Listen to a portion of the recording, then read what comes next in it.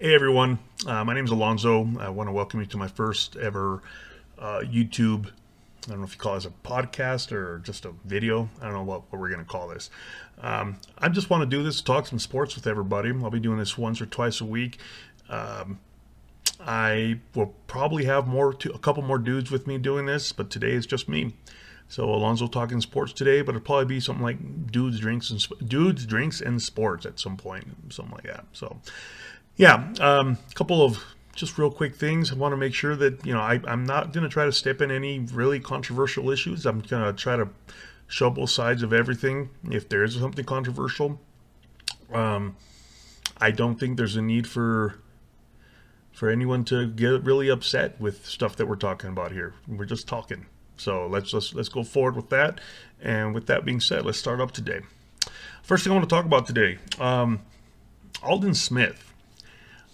Aldon Smith was drafted by the 49ers back in 2011, 12-ish. It's been a few years.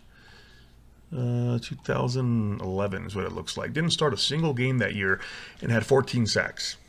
I mean, dude was amazing. His second year with the 49ers, 2012, started all 16 games, had 19 and a half sacks. 2013, 8 and a half sacks. 2000 and only 11 games played. 2014, 7 games played, 2 sacks. 2015 with the Raiders, 9 games played, 3.5 sacks. And then 2016 and 17 suspended, didn't play 18 or 19. Came back, started at all 16 games with the Cowboys last year, had 5 sacks. For his career, he's had 6 seasons, of which 3 of them he's played the full season. The other 3 he's played, if you can average them out, 18, 27, 9 games a year. So maybe half a year. So you're really talking about 4.5 seasons that he's played. He's had a total of 228 tackles, 52 and a half sacks. This guy's good. Really good. Okay. So why are we talking about him today? Well, he signed with the Seahawks because Dallas said we're not going to re-sign you. Okay, no problem. Before we get to that part, he holds the NFL record for the fastest player in league history to record his 30th sack. He did it in 27 games. And most sacks in a player's first 2 seasons, 33 and a half.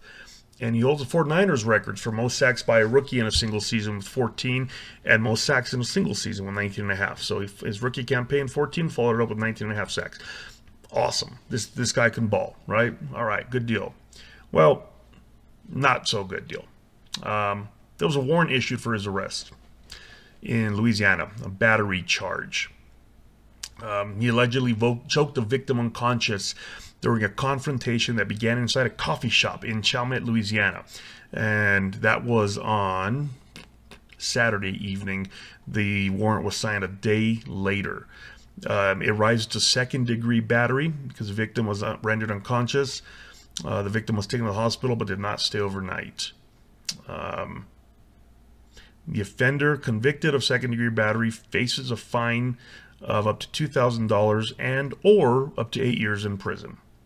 Okay, so that sucks. We look at this like, oh man, he's got in trouble. Problem is that he's gotten in a lot of trouble during his career. January 28th, 2012. And he gets drafted in 2011, so right after his first season. Arrested for driving under the influence in Miami Beach, Florida. Okay, young kid, has money, drinks and drives. Not a good thing. It happens. Okay, I'm not poo-pooing it. Not poo-pooing it at all. I'm saying one incident, right? No. June 30th, 2012. Believed to have suffered stab wounds when attempting to break up a fight at a party at his Santa Clara County residence. Later that year, in October, he was charged with 3 felony counts of illegal possession of an assault weapon relating to that incident. And the charges were later reduced to misdemeanors. So now you've got 2 issues in the span of a few months. Okay, less than a year. So, by the way, so that's June 30, 2012 is when it happened. October 9th of 2013 is when he was charged with 3 felony counts of illegal possession. I don't know. That's a long time. to charge somebody. But either way. So prior to actually being charged in October of 2013, in September 2013, he was involved in a single vehicle accident in San Jose, and he was arrested on suspicion of driving under the influence and possession of marijuana. Then he voluntarily entered a rehab facility and to be put onto the non-football injury list with an indefinite leave of absence after the loss to the Colts in the third week of the 2013 season. Okay. So that may explain why in 2013 he only played 11 games. All right. 2014, detained and arrested following an incident at LA International Airport. Now, he became belligerent and uncooperative with a TSA agent. The agent alleged that Smith claimed he was carrying a bomb. After interviews revealed that Smith did not clearly state he was carrying a bomb, the LA city attorney decided to drop the charges. Yeah, that's probably a good thing, right? But the NFL suspended him for 9 games for the 2014 season. Now, if that suspension stems from that incident, I'm not sure that I like that, but because for being belligerent, if I'm being accused of carrying a bomb and I don't have a bomb, I'm going to be a little upset, So maybe he was justified in being upset, just a bit, or maybe that 9-game suspension stemmed from the incidents the year before. I don't know. Fast forward, August 2015. Arrested in Santa Clara, California for alleged hit and run after driving under the influence and vandalism charges. The Niners released him the following day. Okay? So, he has no team all of a sudden. He goes to the Raiders that year. No big deal. Right? As far as he's concerned. I got re-signed. Doesn't matter. Seems to stay out of trouble for a little bit. The Raiders, 2015. Oh, and then he gets suspended. So he's suspended 2016, right? While on suspension, during 2017 as well, March 2017, he was a passenger with a friend driving to his house at midnight. The San Francisco police found out both Smith and the driver were under the influence. They were both detained. They were both released. No arrests were made. September of 2017, still suspended from the league. He agreed to plead no contest to the 2015 hit and run in exchange for the DUI charges being dropped. Sentenced to 20 days in jail. Ordered to attend treatment facility, undergo anger management classes, and after being released, prohibited from entering any bars or other establishments where alcohol is the primary commodity being sold. March 2018, not back in the league yet. I don't believe he was still he might have still been indefinite suspended. Either way, someone called and said he had drank a lot of tequila and then bit her wrists. Turns out the person who called was his fiance. Okay. Yeah. Arrested April 2018 for violating conditions of his bail. And then we go to this year. Arrest warrant for second-degree battery. This guy's talented. Very talented. He's 31 years old now, though. I think he might be out of chances if this turns out to be true. It's sad, but if I were his circle, I'd probably be more concerned about him as a person than him as a football player. And I'm not saying it's not happening. I don't know if that's happening. But that would be my concern. My concern would be more, let's get you right. The fact that he had to attend anger management classes prior tells me that somewhere along the line, someone may have said he has anger issues, or they may have just said you need to go attend these because we think you have anger issues. I don't know. Either way, he needs help. This is just, it's not coincidences. This is a pattern. This guy does this stuff, and he needs help. He needs to get his life together. I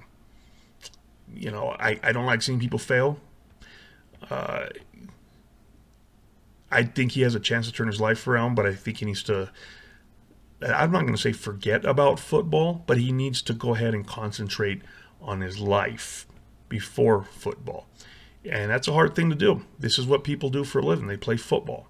And their life revolves around football. So to him, his life and football may be one and the same. Someone's got to put that wedge in between there, open it up and say, you need to fix this part before you can do this part correctly.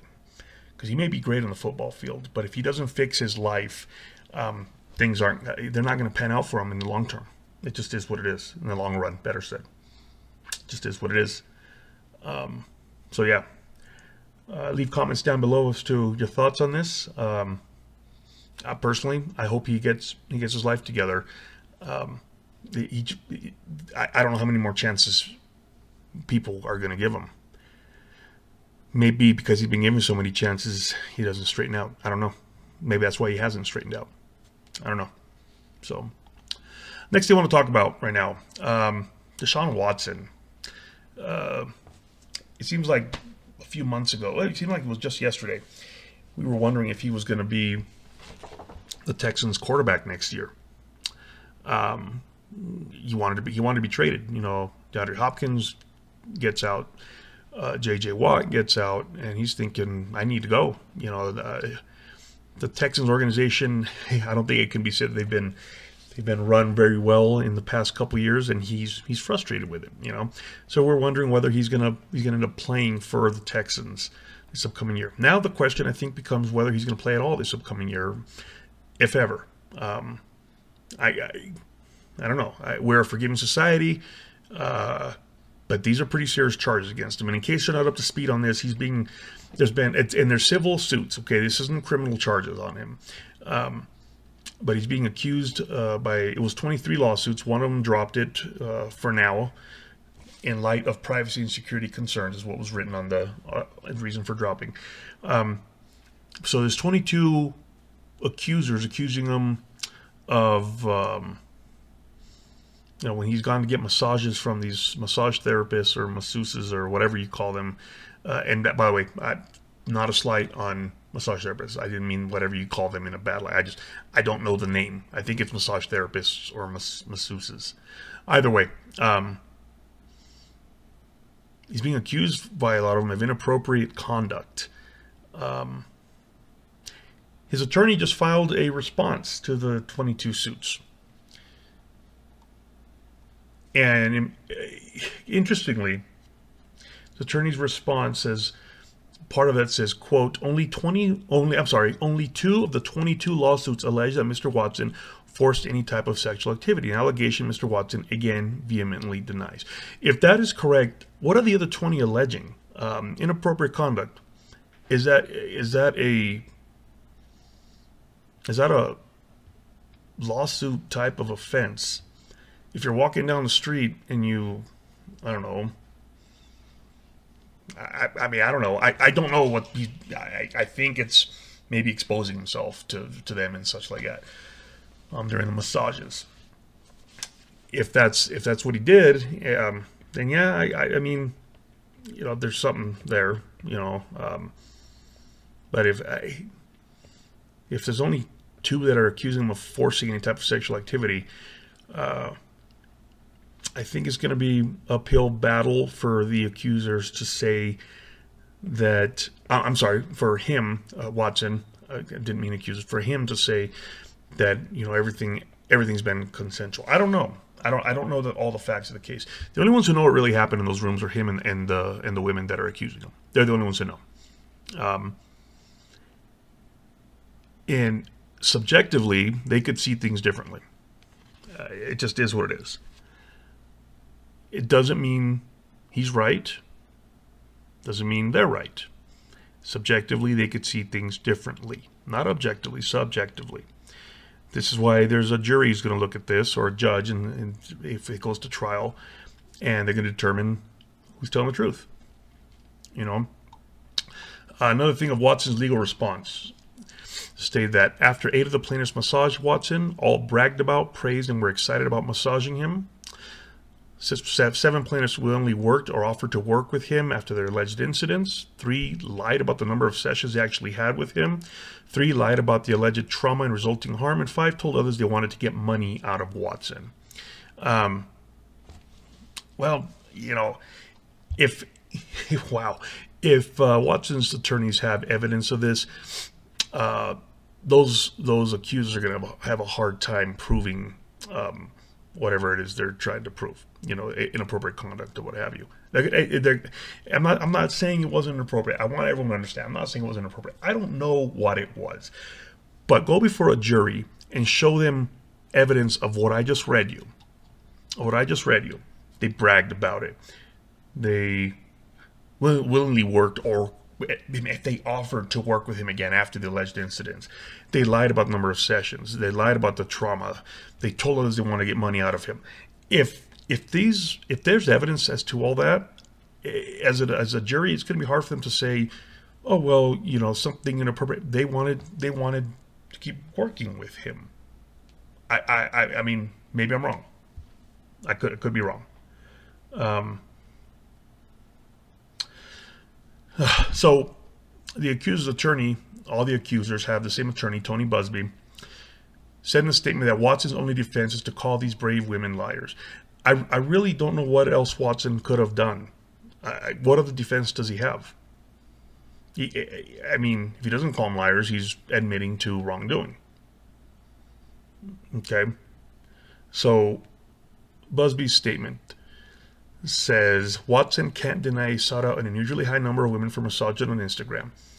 I never knew that seeking out people for massages on Instagram was a crime. And so I really hope Tony Buzbee is not going to rely on that to say he's guilty of anything, because he can seek out women for massages if he wants. He doesn't deny he insisted on being nude or nearly nude. Again, he can insist on that all he wants. The women can say yes or no. He can't deny that massage sessions occurred. I don't think he's denying that. He can't deny he wanted more than a massage. If he's not denying that part, then what he's saying is if it was more than a massage, it was consensual. So that's going to be something for a jury to determine. Okay? And he has incredibly denied that something bad happened during the session. He instead claims that any sexual acts were consensual. Well, when you claim that any sexual acts were consensual, you are denying that something bad happened, because the bad would have been non-consensual stuff. So Buzbee says at the end, I have faith that the court process will sort out the truth as these matters progress. And that's all we can really wait for, that the court process is going to sort it all out. If the women are telling the truth, or better said, if they can prove they're telling the truth, with 50% plus one, this is preponderance of the evidence. This isn't beyond a reasonable doubt. Again, this is not a criminal court. These aren't criminal hearings. He's not being charged, criminally. This is civil. They're suing him for damages, typically money. But if they can prove this, if they have evidence as to what happened subjectively to them in their, what they say happened, if they have evidence as to that, one, he's going to have to pay a lot of money, because there's 22 of them, and how many more are going to come out, and how many more massage therapists or masseuses are going to come out and say, hey, I was also a client of his, or better say, he was a client of mine, however it works. And so, yeah, he's going to pay a lot of money, and there may be more that come out later. Secondly, boy, the NFL already said that the allegations against the quarterback are deeply disturbing, and they have launched an investigation. So if this turns out to be true, how long is he going to be suspended for? These are some pretty serious allegations. Any kind of sexual assault, harassment, stuff like that, that's pretty serious. And so, and again, the NFL can find different than the civil courts. If the civil courts can still say nothing happened, the NFL can say, you know what, we disagree, because it's the NFL. They're not bound by the court system, by any court system. They are their own judge, jury, and executioner. Okay, so they can find whatever they want. So he'd be in a world of hurt with the NFL, and in this day and age, I would find it hard to believe that, and maybe I'm wrong, maybe I'm just I don't know, but I would find it hard to believe that someone else, like even the Texans or anyone else, would take a chance on Deshaun Watson again. if these are found to be, credible allegations. And even if they're not, just having those allegations against you, that's pretty intense right there. Those allegations are hard to overcome at any stage. You know what I mean? They're hard to overcome, and I think you live with them the rest of your life. I think you live with them. They've been made public. I think there's a lot of people always look at you and wonder, did this happen? I go back to, I think back to O.J. Simpson, and say what you will about his trial, he was found not guilty, right? But you think it hasn't followed him the rest of his life? Of course it has. People still wonder, did he kill Nicole? Did he kill Ronald Goldman? Okay, I think that's the same thing that may happen here. I think this is going to follow him no matter what. People are just going to keep an eye on him and wonder, he's going to have a lot of rehabbing of his image to do. It doesn't matter what happens in this case. He's going to have to rehab his image a lot to be able to make himself into the person he was. This was not in his character at all. That's why when it initially came out, a lot of people were like, there's no way this happened. There's just no way this happened. This is not Deshaun Watson. We don't know. We don't know what people do behind closed doors. So I'm not saying he did it. I don't know if he did it. I really hope he didn't. I mean, who hopes something like this happened, right? But this is going to be hard for him to overcome. Okay, so we'll keep an update on that as things progress. I'll keep updating you guys on that as things progress. A couple more things I want to chat about today. There's two more on my list here today. The Steelers extended Mike Tomlin 3 years through 2024. I think this is a good move. Now let me be blunt. I'm not a Steelers fan, so I'm not like cheering for this because yay Steelers. I think this is a really good move on the Steelers' part. Mike Tomlin. If you think about the Steelers, they went from Chuck Noll to Bill Cowher to Mike Tomlin. So from 1960. I believe it was 1969. Yeah. From 1969 through now, they've had three coaches. I mean, they've had three coaches from 1969 through now. That would be Chuck Noll, Bill Cowher, and Mike Tomlin. They have consistently, maintained a semblance of it maintained being relative in the NFL. Yeah, there's years, and I'm thinking back in the late 80s, early 90s when they weren't very good. They weren't bad, but they were not very good. The Barry Foster years at running back. I believe Bubby Brister was their quarterback back in those days. They weren't very, but they weren't horrible. You knew they were just a click of, snap your finger away from turning it around. So that's how you maintain consistency. Okay, that's how you maintain consistency. He actually is the highest winning percentage of all the Steelers coaches, including his the playoffs. He has a .640 winning percentage. It says a lot. Both Chuck Noll and Bill Cowher are Hall of Fame coaches. Tomlin's on his way. He's regular season is 145, 78, and 1 in 14 years with the Steelers. So that's 10.5 and 5.5. I mean, damn, that's pretty impressive. They've won a Super Bowl, lost another. So yeah, this is just a really good signing. I just want to talk about something positive here today, because we just had two negative stories. This is a really good signing. Mike Tomlin will keep We'll keep things consistent. Ben Roethlisberger is going to retire in the next year or two. You see it. He's on his way out. His skills are deteriorating. He's still a good quarterback. Still a good quarterback. I mean, I'm still think some teams would look to him and be like, well, we'll pick him up for a year. But you could see it. He's finishing by keeping Mike Tomlin on. You continue. The foundation stays the same. You don't go, Tomlin's gone, Roethlisberger's gone, we're starting all over, new coach, new quarterback. if Roethlisberger were to retire after this upcoming season, you still have Tomlin. Tomlin leads him into the next quarterback, and then they just keep going. You just build on top of that. That's what the Steelers do, and they do it well. And Mike Tomlin is a huge part of that. And I think this is a great thing. They last year they were 11-0 at one point, ended up 12-5, including the playoffs. They kind of stumbled at the end. It happens.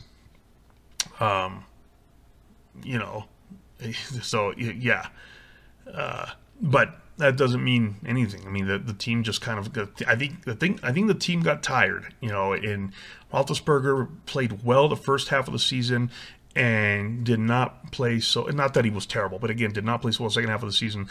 They kept pushing, and Mike Tomlin, deserves a lot of the credit for that. In 2019, the Steelers went 8-8.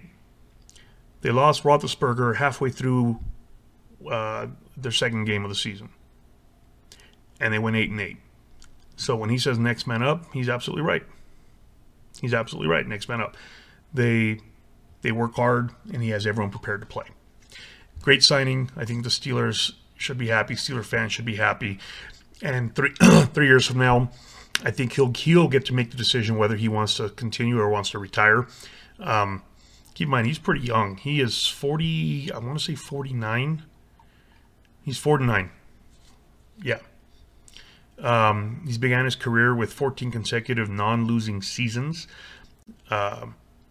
So he's going in his 15th year this year. So after 15, 16, 17, 21, 2 to 3, he's through 24. After 18 years, I think he'll be able to say, I want to keep going, or I'm done. And he'll be able, I apologize for that. And he'll be able to say, I want to coach this new team, or I don't. I'm gonna go ahead and just keep going. And my new team, I mean this new quarterback, because by then Roethlisberger will be gone. He'll have set up a foundation, and maybe there'll be an assistant coach under him who can just rise right up and go into the position. So yeah, so good for him, good for the Steelers. I think that's a great job of keeping him around. Last thing I want to talk about today is Alex Smith retiring. Alex Smith, man, I like this guy. Really sad that he's retiring. Came back from a horrendous leg injury. Almost had to amputate his leg. To post a 5-1 record this past year.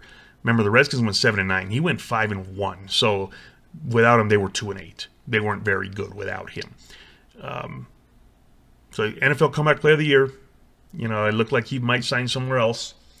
There was rumblings about him talking with Urban Meyer, and they did talk and about maybe joining the Jags. And I don't think Smith would have started there. I don't think you can draft Trevor Lawrence and have him sit. I think you piss off a lot of people, pardon my French there. But I think as a backup, as a very reliable backup, and maybe getting him ready to coach. At the end of the day, they didn't work it out. They said, no, it's not going to happen. Smith wants to retire, wants to go spend time with his family, his wife, and I think 2 or 3 kids. He was on a ski trip recently with his dad and his son. And he said, hey, I had a good time. I want to keep doing this. Here it is. Smith told ESPN's Outside the Lines that he recently went snowboarding with his dad and children. He hadn't been snowboarding since he was in college, and the moment stood out to him and helped solidify his decision to retire. So yeah, he realized it's time. It's time. I'm sad about it. I think he's one of the big what might have beens, and I don't say that particularly in a negative fashion, because he was really good. How good was he? Let's talk about how good he was. Okay. Alex Smith started 167 games, went 99, 67, and 1. Passed for 35,650 yards, 199 touchdowns, and 109 interceptions. Since 2013, he's only thrown 46 picks, the second fewest by a quarterback with at least 70 starts, trailing only who? Aaron Rodgers. I mean, wow. This dude was good. This dude was really good. His completion percentage, 62.6%. That's really high. So again, 99, 67, and 1, 62.6% completion percentage, 35,650 yards, 199 touchdowns, 109 interceptions. Let's compare that to some other guys we have here. I'm going to compare him to a couple Hall of Famers. He's not them. I'm not saying he's them at all. I'm going to compare his stats to theirs. Let's look at Steve Young. 94, 49, and 0. So 5 more wins for Smith, but a lot more starts because he also has 18 more losses. Okay. 64.3% completion, a little higher than Alex Smith. 33,124 yards, 2,000 yards less than Smith, 25 yards less than Smith. 232 touchdowns, 107 picks. And again, you got 199, 100, and 109. So more touchdowns. But, I mean, Smith compares pretty favorably. Not better. Not better. Not saying that at all. Pretty favorably, though. You know, Steve Young was something else. You know, and then he played on those great Niner teams of the mid-'90s. You know, early to mid-'90s. So it helped a lot. Let's put him to someone else. Troy Aikman. Troy Aikman, 94, 71, and 0. Smith, 99, 67, and 1. So Smith, 5 more wins, 4 less losses. It says a lot, you know. So Troy Aikman had 165 starts. So even had he gotten to the 167 starts that Smith had, if Troy Aikman had won both of those extra starts, he'd be 96 wins. He'd still be behind Alex Smith at 99. Troy Aikman, completion percentage, 61.5. Alex Smith, 62.6. Troy Aikman, 32,942 yards. Alex Smith, 35,650. Troy Aikman, 7 yards per attempt. Smith, 6.9. And keep in mind, Aikman had Michael Irvin to throw downfield to, and then a couple of other complementary receivers as we go along. You think about Alvin Harper, for example, and Deion Sanders for a little bit there, right? Let's see here. Troy Aikman, 165 touchdowns. Alex Smith, 199. Surprising, right? Troy Aikman, 141 interceptions. Alex Smith, 109. What separates those two is postseason success. That's really what it is. I mean, Aikman won 3 Super Bowls. Got to 4 NFC championships, won 3 of those. You know, I mean, that says a lot, you know. Well, what are you going to do, right? Aikman was surrounded by a better supporting cast throughout his career. Alex Smith, I believe his best supporting casts were in Kansas City, so towards the end of his career. When he was in San Francisco, I believe he had 6 or 7 offensive coordinators in 8 seasons there. Lack of continuity. There's just no continuity there. You can't win. You cannot win like that. And Alex Smith, I think his best weapons in San Francisco were... I don't think he had T.O. He might have had T.O. one season. But he had Vernon Davis, if I'm not mistaken, and he had Frank Gore for a little bit. And no one's going to mistake those 2 guys for Michael Irvin and Emmitt Smith. You know, offensive line, the Dallas 90s offensive line is like historic, legendary, one of the best ever. Smith ran for his life in San Francisco. So Smith did not have supporting cast in San Francisco to help him. By the time he had a supporting cast, he was already on the edge of his prime, about to flip over, and he ends up in Kansas City, and then Kansas City dumps him for Mahomes, rightfully so. You can't argue that. You know, Mahomes is awesome. But, you know, not because Alex Smith was bad. He was good. He was a good ball player. So he compares very favorably to Troy Aikman, if you don't count postseason. Okay. So let's compare him to Donovan McNabb. McNabb, 98, 62, and 1. Smith, 99, 67, and 1. So McNabb, 5 less losses, 1 less win. Compares very fairly. McNabb probably would have won more games had he played as many games as Smith. McNabb, 59% completion rate, which is not good. I mean, not good for NFL. I couldn't complete 4% of passes, I'm sure, if I went out to throw. I probably couldn't complete a pass. Alex Smith, 62.6%. Okay. McNabb, 37,276 yards. Smith, 35,650. McNabb, 6.9 yards per attempt, same as Smith. McNabb, 234 touchdowns. Smith, 199. McNabb, 117 picks. Smith, 109. McNabb, coincidentally, played for Andy Reid most of his career. In Philly, had really good seasons. McNabb was a headache. If you're an NFC East fan of any other team besides the Eagles, if you're a Cowboys, Giants, or Redskins fan, McNabb just gave you nightmares, even if you were not coaching. If you're just a fan, you had nightmares of Donovan McNabb. He played on some really, really good teams.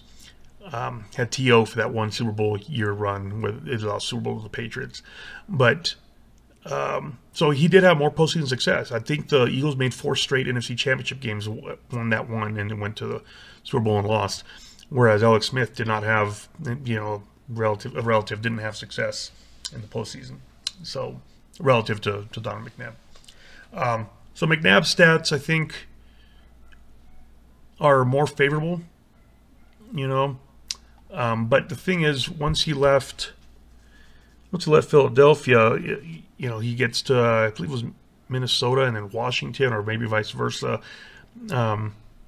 He was on the way down, whereas Alex Smith still had some productive years left when he left San Francisco. So McNabb, I think he peaked he peaked earlier, if I'm not mistaken. He was drafted in 99, 2011. Yeah, he only played 12 years, 13 years in the league. So it was not a long time in the league. He did not play a long time in the league.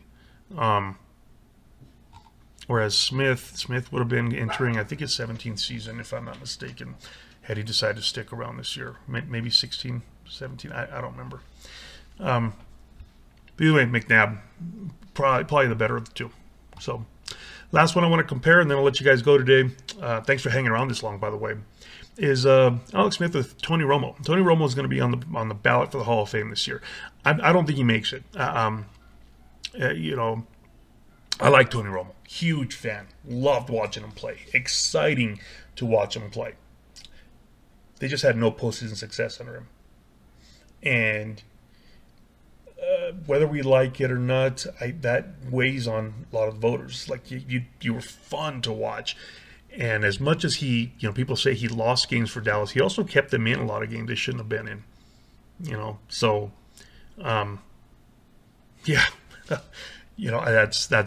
yeah, he was really good. But let's compare him to Alex Smith. All right, let's do that. Tony Romo, record 78, 49, and 0. Alex Smith, 99, 67, and 1. So what you'd have to assume, let's see, Alex Smith, that would be 167 starts. Romo would be 127. You'd have to assume that if there was 40 more games, that Romo would have gone 21, 18, and 1. And I think he would have. He won. He was a winner. He was a regular season winner. Let's put it that way. I think he would have. 21, 18, and 1. I mean, that's a 525 winning percentage. His winning percentage was 600 roughly. Yeah, a little more than 600, 60%. He would just need to win, 52.5% of an additional 40 games had he started as many games as Alex Smith. Completed percentage 65.3 for Romo, 62.6 for Smith. Yards 35,650 for Smith, 34,183 for Romo. Remember, Romo played a lot less games too, and he was only 1,000 yards off from him. But they relied on Romo though, whereas Smith had, he handed the ball off a lot. That's what San Francisco wanted him to do. It didn't work, but that's what they wanted him to do. Yards per attempt, Romo 7.9. That's really high. Smith 6.9. Romo was right behind Steve Young. He had 8.0, which is nuts, right? Touchdown, Smith 199, Romo 248. Wow. Smith interceptions 109, Romo 117.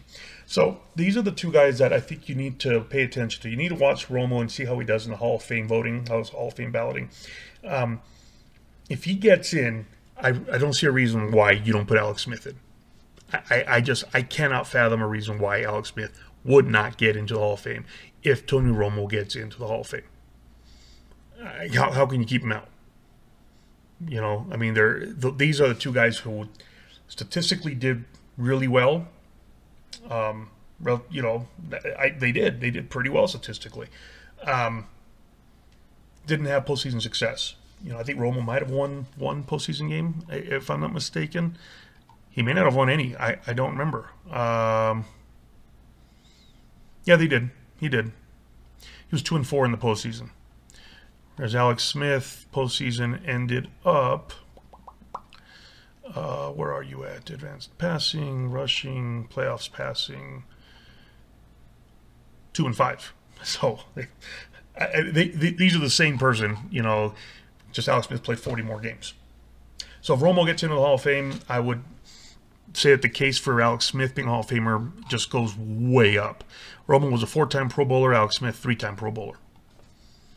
They're almost the same guy, just 40 less games for Romo. Had he played those 40 games, his stats, his yards, wow. I mean, that's 2.5 seasons. So you're probably looking at another 10,000 yards passing if you're looking at about 4,000 a season, which is, you know, I mean, I think Romo did that. Did he do that? I think he did that. Yeah, he did that in 2007, did that in 2009, 2011, 2012, 4,900 yards passing. I mean, his last full season, 2014, 3,700 yards passing. So I think it's feasible to say he probably would have hit 4,000 yards passing per season. So for 40 more games, he probably would have gotten another 10,000 yards. So he'd be almost 10,000 yards ahead of Alex Smith. His touchdowns, if you look at his touchdowns, 248 for his career, and it was only in years when he got injured that he really didn't get. Every year that he was healthy, that he played 13 games or more, 26 touchdown passes at least. So it's fair to say if you another 2.5 years, 26 times 2.5, 65 plus 248, 313 touchdowns. The interceptions would have gone up as well, clearly, because he's fun to watch. He got intercepted a lot too. 117 interceptions over, you know, how many years did this? 1, 2, 3, 4, 5, 6, 7, 8, 9, 10, 9.5, about 9 full seasons. So you're about 13 a year, so you imagine another 30 interceptions from him. That's a lot of picks. But still, he'd be a first. I think he'd be a first ballot at that point. But as it stands, you got to watch him, see where he's at, see whether he gets in. And I don't think he'll get in the first ballot. I'm not sure if he'll get in at all. But if he gets in, I think the case for Alex Smith just skyrockets at that point. So yeah, that's what I have for you guys today. Just want to chat a little bit, you know, have a good time, talk about sports, talk about whatever else. No, not whatever else, just talk about sports. Leave me any comments you have at the bottom. Let's be civil, guys. You know, with so much negativity in this world, I don't want to see people arguing with each other. I don't want people arguing with me. Just leave comments. If you disagree, you can disagree. That's fine. Don't be a jerk about it. Hey, you're stupid. No, I'm not. I have an opinion. That's all it is. You can have your opinion too. That's it. You know, I mean, they're just opinions. Everyone has an opinion. Opinions are like what, right? Everybody has them. So let's be civil, guys. We can disagree and not be jerks about it. Okay. If you overstep your bounds, I will delete your comment and I will find a way to make sure that you can't post on my stuff. So yeah. All right.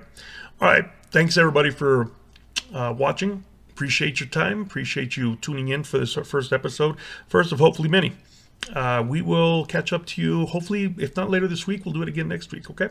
All right. Have a good one, everybody. Talk to you later. Bye.